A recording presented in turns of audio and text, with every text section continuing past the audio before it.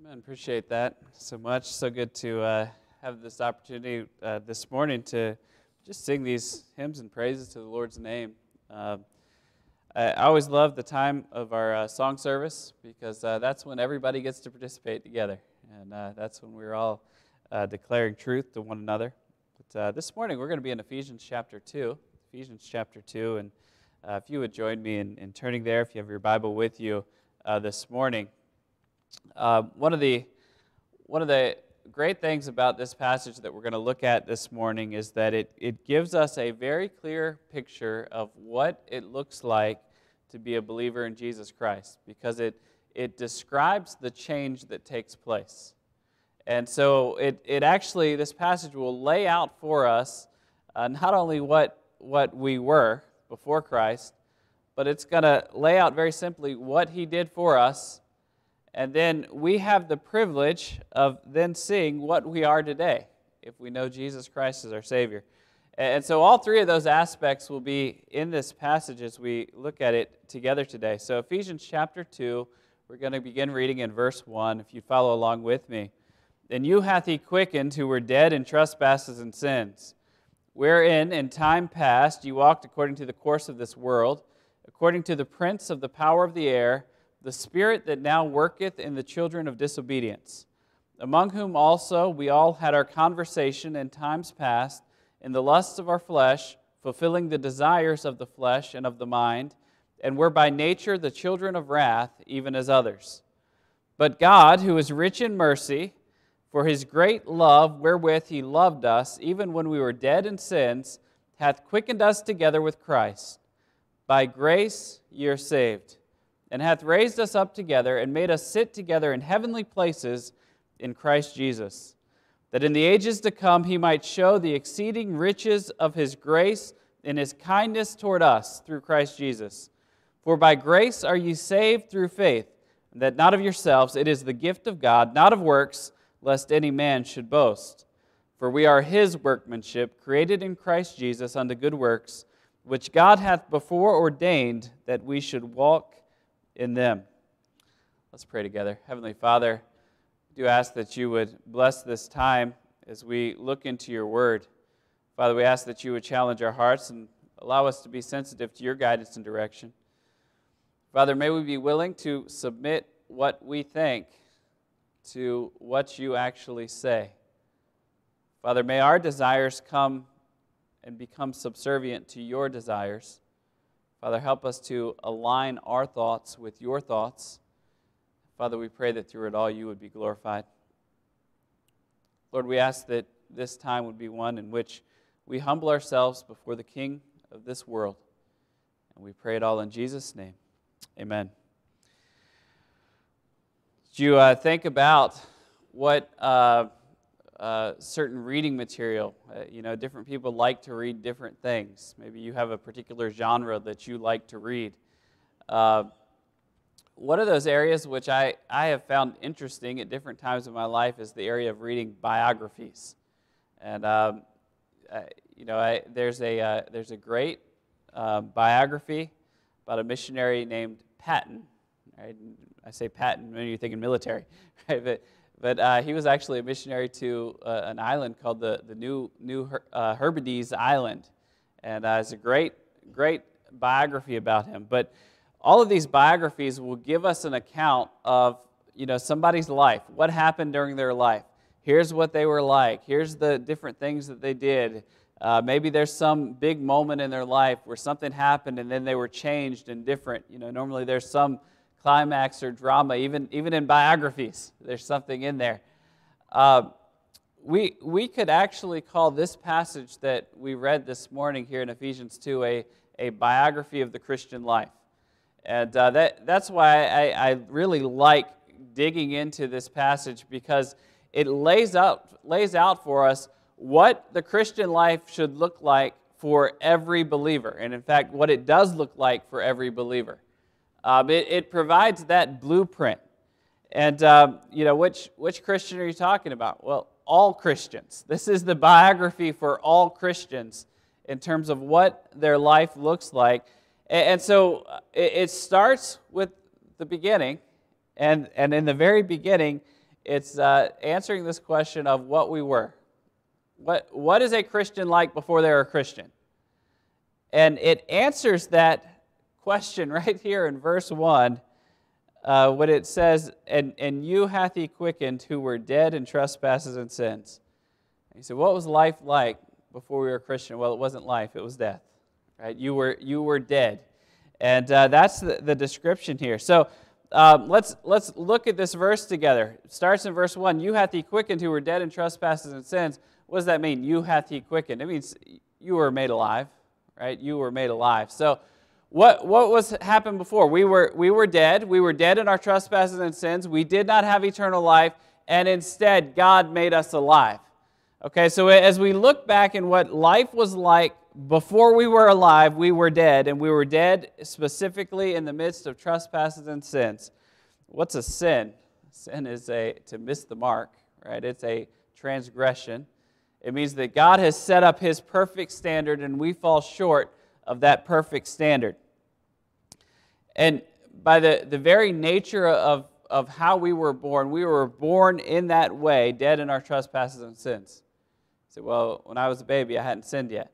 You were born as a child of Adam. You were born as a child of what we would call humankind. One who was born in the midst of a sinful people and with a sin nature that was passed down to you. And what would happen?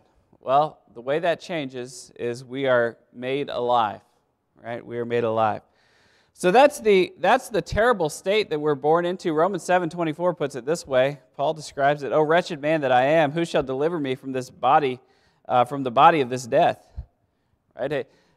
I hate sin, is what he's crying out there. I absolutely hate sin. I hate this body that I'm in where I am drawn to things that don't please God. And I think even believers relate to that concept because why? We're not perfect, right? We have not been fully changed into the image of Christ. That is yet to come. That won't happen until we're glorified. We understand, and we, even as believers, recognize the remnants of this old man, this old nature, this sin nature that is still in us, even in spite of being made alive. So let's break down and describe how corrupt this is. Well, we're corrupt from without. We're actually, there are things outside that corrupt us. Verse 2 describes it, wherein in time past you walked according to the course of this world, according to the prince of the power of the air, the spirit that now worketh in the children of disobedience. So two things, two ways we're corrupted from without. One is we're corrupted because of the world around us. You say, what? You're saying we don't like the world. I like trees. They're beautiful. I like taking hikes. That's not what's being described here, right? This is not just talking about grass and trees and dirt and all the things that we see around us. This is talking about the world system. A system in place that is guided and directed by Satan. It's one in which Satan is king, and he is controlling it. And his desire is to take people, humans, and enslave them and draw them away from God. His desire is to see your destruction and your end, and this is a corruption that comes from without. And it's one that has enslaved and ensnared everyone who does not know the Lord, who is dead in their trespasses and sins. Not only did we walk according to the world, but we walked under that authority of Satan. That was the second part there, the prince of the power of the air. You know, we often don't think about, you know, we talk about Jesus and we'll say things like, well, Jesus is my Lord and Savior, Jesus is Lord, things like that. You know, God is on the throne, God is in charge. But how often do we actually stop to think about who was our Lord when we were an unbeliever? If we never knew the Lord, right? And if you're a believer today, you understand that at some time before you knew Jesus as your Savior, you had another Lord. You had another one who was in charge. And when we were like that, when we were in that position of being dead in our trespasses and sins, we had a Lord. We weren't without authority. And if today you've never put your faith and trust in Jesus Christ to save you, whether you know it or not, you have a Lord. He's the prince of the power of the air. His name is Satan. You do his bidding, whether or not you even know it. Right? You may think, well, it's just what I want to do. Well, let me help you. He is informing what you want to do.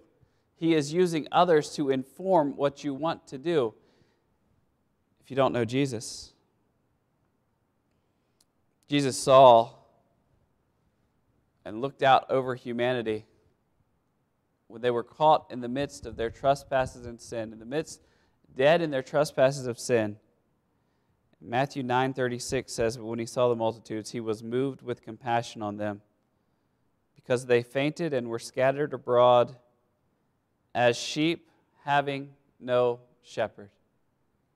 What happened? Jesus looks out at the crowd. He sees this group of people. They don't know him as their Savior. And he is moved with compassion. He is moved on the inside. Why? Because they are not under his leadership. They are not under his care. They're under the leadership of Satan.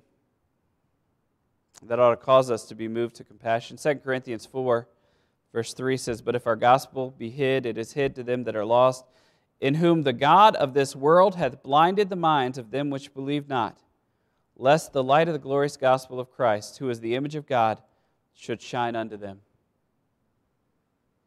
See, there are people who have never believed. They've never put their faith and trust in Jesus Christ to save them.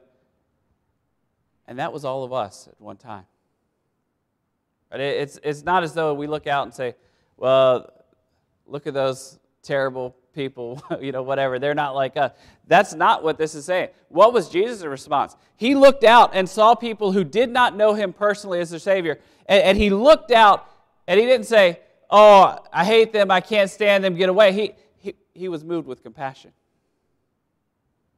Why? Because he desired their good. He desired change. He desired to see them actually have a good shepherd, to be under a good leader, someone who was not bent on their destruction, someone who cared for them and loved them and wanted their very best. See, that's Jesus. What we were was dead. We had to deal with all of those things where we are corrupted from without. But we also were corrupt from within. We didn't have to wait for it to come from the outside to change us. We actually were corrupt from within. It's described in this way. Verse 3 puts it this way: "Among whom also we had our conversation in times past, in the lusts of our flesh, fulfilling the desires of the flesh and of the mind, and were by nature the children of wrath, even as others."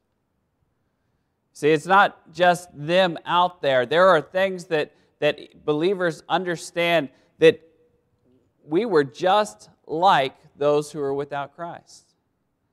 And it wasn't just because Satan had blinded us. It wasn't just because the world system had drawn us away from Jesus.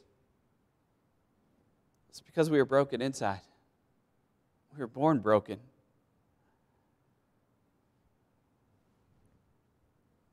We fulfilled the lusts of our flesh, not anybody else's. My broken, sinful flesh. I don't have to look to anybody else to blame. I fulfilled the desires of the flesh and of the mind. Galatians 5:19 describes those works of the flesh. Now the works of the flesh are manifest, which are these: adultery, fornication, uncleanness, lasciviousness, idolatry, witchcraft, hatred, variance, emulations, wrath, strife, seditions, heresies, envyings, murders, drunkenness, revelings. And if that's not enough, he ends with "and such like." So that just means the list could keep going. "Of the which I tell you before, and as I also told you in time past, they which do such things shall not inherit the kingdom of God." What's the result of all this corruption? Well, we are what it describes here at the end of verse 3, by nature the children of wrath, even as others. But there's good news, right? That's the bad news. That's, for believers, that's the former life. For unbelievers, that's the current life, but there's good news. There's hope. You don't have to stay there. And that's because it's not just about what we were. It's about what he did. Verse 5 describes that even as we were dead in sins, even when we were dead in sins, hath quickened us together with Christ. By grace ye are saved. What happened there? He made us alive. What did he do? He saved us. He saved us. Colossians 1, verse 12 puts it this way, giving thanks unto the Father, which hath made us meet to be partakers of the inheritance of the saints in light, who hath delivered us from the power of darkness and hath translated us into the kingdom of his dear Son, in whom we have redemption, how? Through his blood, even the forgiveness of sins. See, it's not much fun to look back on who we were when we were dead in those trespasses and sin. It's not much fun even to think about friends and family who don't know the Lord, who are caught in the midst of Satan's snare and trap. But you know, it's really great to look to our Savior, to look at what he did when he saved us, to think of the one who made us alive. So glad I'm not dead in my trespasses and sins anymore. Doesn't mean I'm perfect. It just means I'm forgiven. Praise God for that. He made us alive. Not only that, verse 6 goes on. It says, he hath raised us up together. He raised us up. Just like Jesus was raised from the grave, so too has he raised believers up from being dead in their trespasses and sin. We have the beautiful picture of that when we think of baptism and our baptistries back there. What happens? It's a picture, right, of somebody who goes down into the water. What's that describing? Well, it's just like Jesus went down into the grave. You're dead in your trespasses and sin. But you don't stay there, right? Especially as long as the pastor doesn't drop you. You don't stay there. Right? You rise up again out of the water. Why? Because you're symbolizing that you've been made alive. It's a portrait of what Christ has already done on the inside. It's a picture. It's a symbol. He's raised us up. So too have believers. Just as Jesus was risen from the grave, so too believers have been risen up to walk in newness of life. Verse 6 goes on, not only has he raised us up together, but he has made us sit together in heavenly places in Christ Jesus. See, after the resurrection, Jesus didn't stay on the earth. He ascended up into heaven.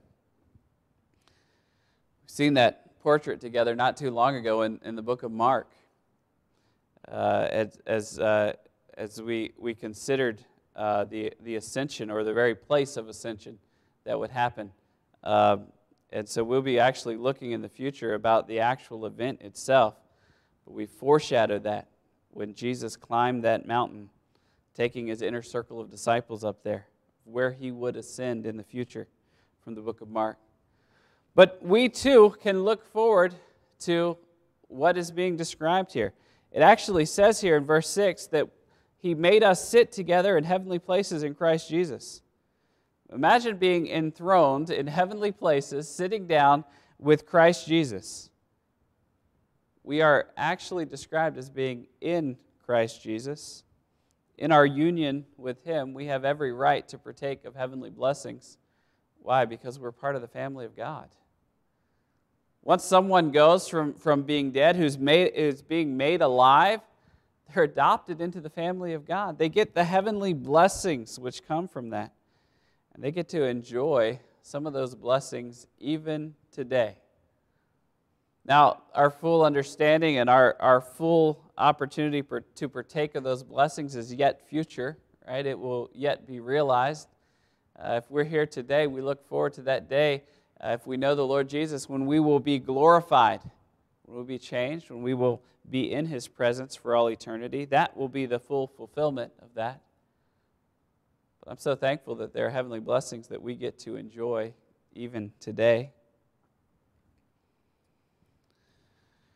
Ephesians 1, verse 19 and 20 says, "And what is the exceeding greatness of his power to usward who believe, according to the working of his mighty power, which he wrought in Christ, when he raised him from the dead and set him at his own right hand in the heavenly places.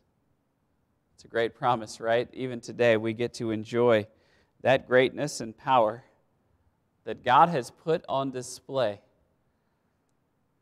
When Jesus not only went to the grave, but was resurrected, and not only that, but ascended into heaven.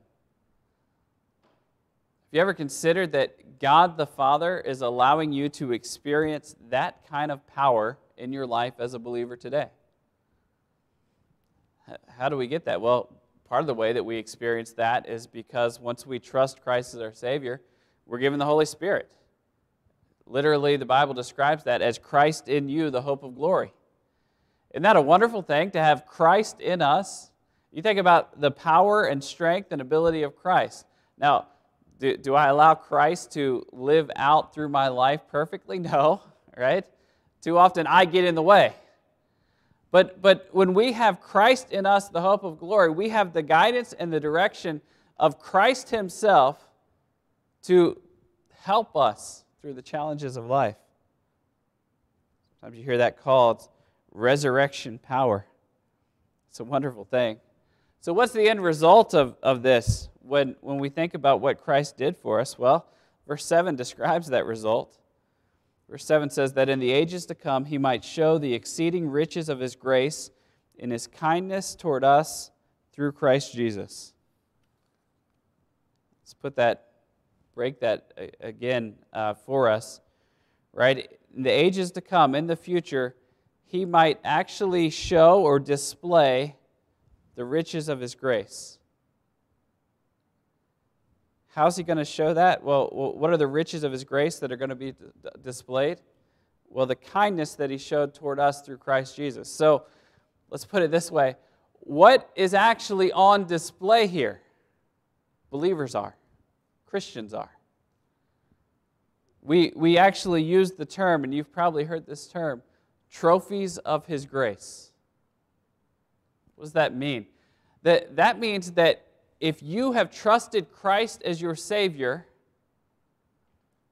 you are worthy to be put on display.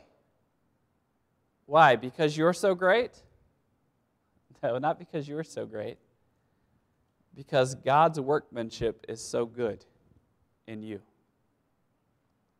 Right? What he has done in you is so good. It is worthy for all to see. Now, I don't know about you, if you maybe have a good sports team that you like or something like that. I'm a Kansas City Chiefs fan. And it wasn't too long ago that I had to actually say that the last time that the Chiefs had won the Lombardi Trophy, the trophy of the NFL, was all the way back in Super Bowl IV. But now we just won it the year before last. I just wanted to point that out to you. So now we have two of them. Why are you telling me about this, Pastor? Well, what happened? The Chiefs went out on the field. They put in work. And they put in a lot of work. And they earned a trophy for that win. Right? They got a trophy because of it. And so they have that on display somewhere, probably at Arrowhead Stadium in Kansas City, Missouri. They probably have it on display there. I'm guessing that's where it's at. And I'm a good Chiefs fan. I think I'm an awesome Chiefs fan. I follow them. I keep up with things. They had the draft this week. I paid attention to who they drafted. I try to pay attention to what's going on. And so what I'm thinking in my mind is that I should just write them a letter and say, hey, would it be okay if I borrow that Lombardi trophy and just put it in my house for a week, and then I will send it back to you? Would that be okay? I think people would love to come to my house and see the Lombardi trophy. I could probably charge admission. I mean, it's that good. And I'm an awesome fan. Would you just let me take that trophy and I'll put it on display in my house? Now, I have a suspicion that they would probably say no. Right? I'm pretty sure that they would do that. Why would they say no? Well, for one, I didn't do the work, right? I didn't do the work. It's not my trophy. It's their trophy. They did the work. They put in all the effort. They did all those things on the field. They won the games. That's how they got the trophy. When we think about us being trophies of His grace, do we get the trophy? No, we are the trophy. Why? Because we did the work? No, because He did the work. He did the work in us. And so when we talk about ourselves being a trophy of God's grace, it's not because we're great. It's because He is. And what's being put on display isn't ourselves, it is His workmanship in us. You see, the wonder of it is not us. It's the created product because God did it. Right? You imagine imagine going somewhere and seeing a piece of art. Right? Imagine and seeing that artwork. Now, it may be canvas and there's paint on it and different things like that. And you may just stare at it and think, wow, this is just so beautiful. This is incredible. Well, what if all those parts were just separated out? Right? The canvas was just sitting there. The paint was sitting there on the ground beside it. It wasn't all put together. Would you stare at that canvas and that paint and say, boy, this is just an incredible piece of artwork? No, right? Why? The work hasn't been done. Who does the work? God does the work. When you're looking at it, you're not really praising canvas and paint. You're praising the one who did the work. You're praising the artist. Kind of a funny story with that recently. I don't know if you heard the account. I think it was over in Europe somewhere. But an artist had created this large mural wall. And as part of the exhibit, when they displayed their art, they also included the paint cans and the different things like this. And it was kind of this modern art with the splash, paint, things like that.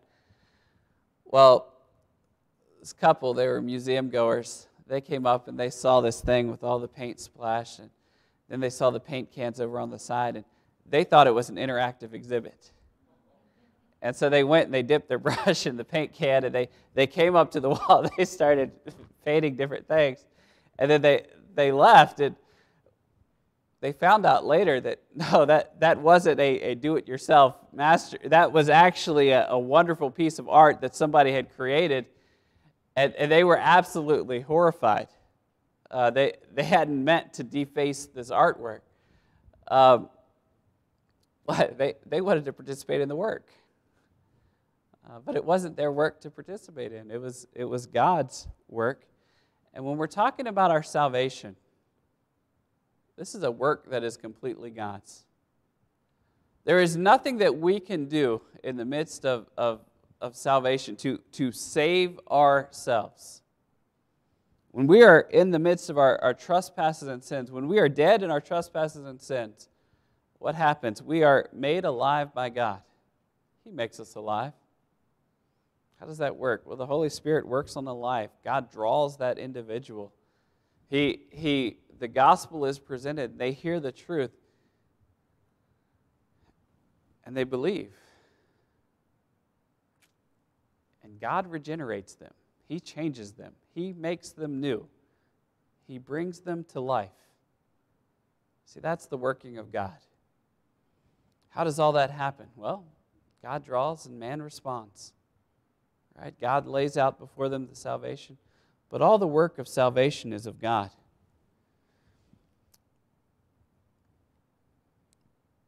How do we know it? Well, we can describe it this way. This passage goes on and describes not only what we were, dead in our trespasses and sins, what He did when Jesus saved us, but it describes what we are. And we can describe it this way, His workmanship. Right? He's the one who's worked in us. Verse 8 describes it this way. For by grace are you saved through faith, how that not of yourselves. It is the gift of God, not of works, lest any man should boast. We need to recognize, first of all, that this salvation that we have comes by grace through faith. What is grace? Well, that's giving us something that we don't deserve. Think about your time as an unbeliever. What merit did you have in and of yourself to earn salvation, to earn heaven? None whatsoever.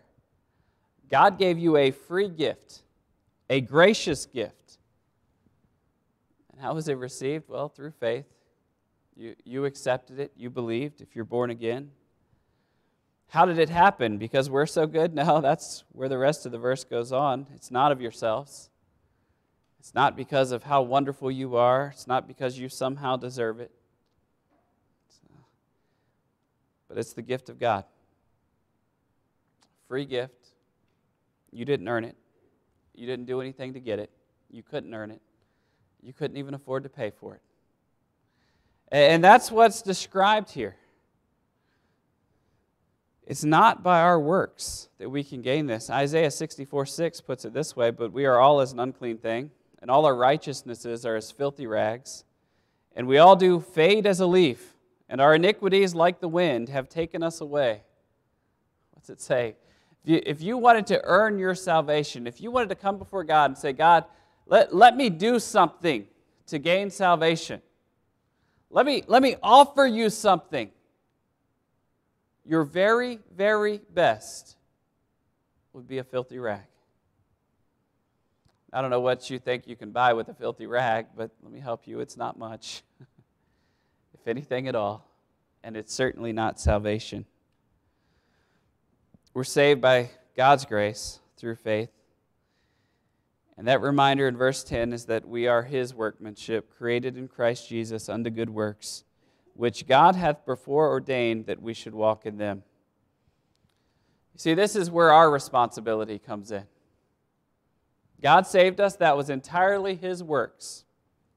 When we think of what we were when we were dead in trespasses and sins, how did we get out of that state? Well, it's what He did. Jesus died on the cross for our sins. He was buried and He rose again the third day. He paid the penalty for our sins. Who did that work? Not us. He did. And then what happened? Well, we have what we are today. How did we get here? Well, it's by His grace and His grace alone, through faith. We are His workmanship. But God doesn't desire His trophies of grace to simply be stuck up on a shelf and left to never do anything again. Verse 10 describes our responsibility before Him. We are His workmanship, created in Christ Jesus, what? Unto good works, which God hath before ordained that we should walk in them. You see, God has called believers to a new life, something that He would have for us to do. He wants us to do good works. He wants to do those things that are pleasing to Him and honoring to Him, to lift up His name, to encourage others. You know, we're not simply to be left on the shelf, but we're to be serving the Lord. I wonder this morning, as you think through what God has done, from where you were, what He did, to where we are today, and knowing those blessings, would you consider what God would have for you now? As you think about good works, right, that God has called you to do things that please Him, what happens sometimes if we're in the midst of doing good works? We get tired, right? You ever get tired? I get tired. This week I'm tired. I'm just being honest. This week I'm tired. It was one of those weeks. It's a tiring week. And what happens sometimes when we get in the midst of being tired? We start forgetting everything that we just talked about. What we were, what He did, what we are, and all of those changes that God has brought about in our lives. And we start looking at ourselves, right? And if I'm not looking at God's work anymore and I'm just looking at me, that can be really, really discouraging. And often what happens, we stop doing the things that we were created to do. We were created for good works. You know, that ought to cause us to pause. Anytime when we think and we look out and just serving the Lord starts becoming tiresome and weary. We ought to look back at our lives and our hearts and say, God, what would you have for me? How could I serve you more? How could I honor you more with my life? And sometimes that's not adding another thing, right? So, sometimes that is just simply going back and getting with the Lord, right? Sometimes the answer is just do something else. Sometimes that's not the answer, right? Sometimes the answer is I need to get back in His Word and look at my Savior for a little bit and get my eyes on my God and start thinking about His wonderful workmanship. We're created in Christ Jesus unto good works, which God hath before ordained that we should walk in Him. I hope that as you press on with what God has called you to, that you will do so with joy. There's nothing worse than somebody who has gone through these blessings, who has been changed from what they were, knowing what Christ did for them and what they are today, and their discouragement. There is nothing worse. You know, it tears everybody down. I encourage you, take joy in what God has done and serve Him joyfully for His glory. He is worthy of our works. Let's look to the Lord in prayer. Heavenly Father, we do thank you for the power of your word. Thank you, Lord, for the power that you brought about in us. As you took us from what we were, having a Savior who died for us, what you did, to where we are today. Father, we're so grateful that we are trophies of your grace, not because we're wonderful, but because of what you've done. So, Lord, help us to use what you've given us for your glory. Help us not to forget all the blessings that we have in Christ. Father, we pray that you would use our lives to bring more glory to yourself. Heads bowed and eyes closed. I want to give you a chance to respond. As the band begins to play, I just want to ask you this one question. Did you ever say that my eyes have come off Christ too much? Been too focused on the work, the job, and not the joy that comes in serving Jesus? So many hands. Just slip up your hand if that's you. I'm going to pray for you. I'm not going to call you out. Many hands. Thank you. Many hands. Just ask you if you'd go before the Lord right now, just while we're paused, and just ask Him to help you restore that joy, help you get your eyes fixed back on Him.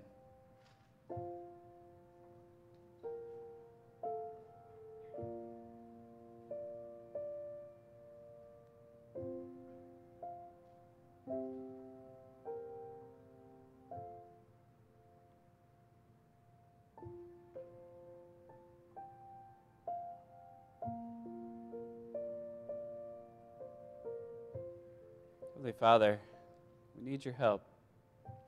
Father, we pray that you would help us to fix our eyes on what you've done for us, that we would see your workmanship.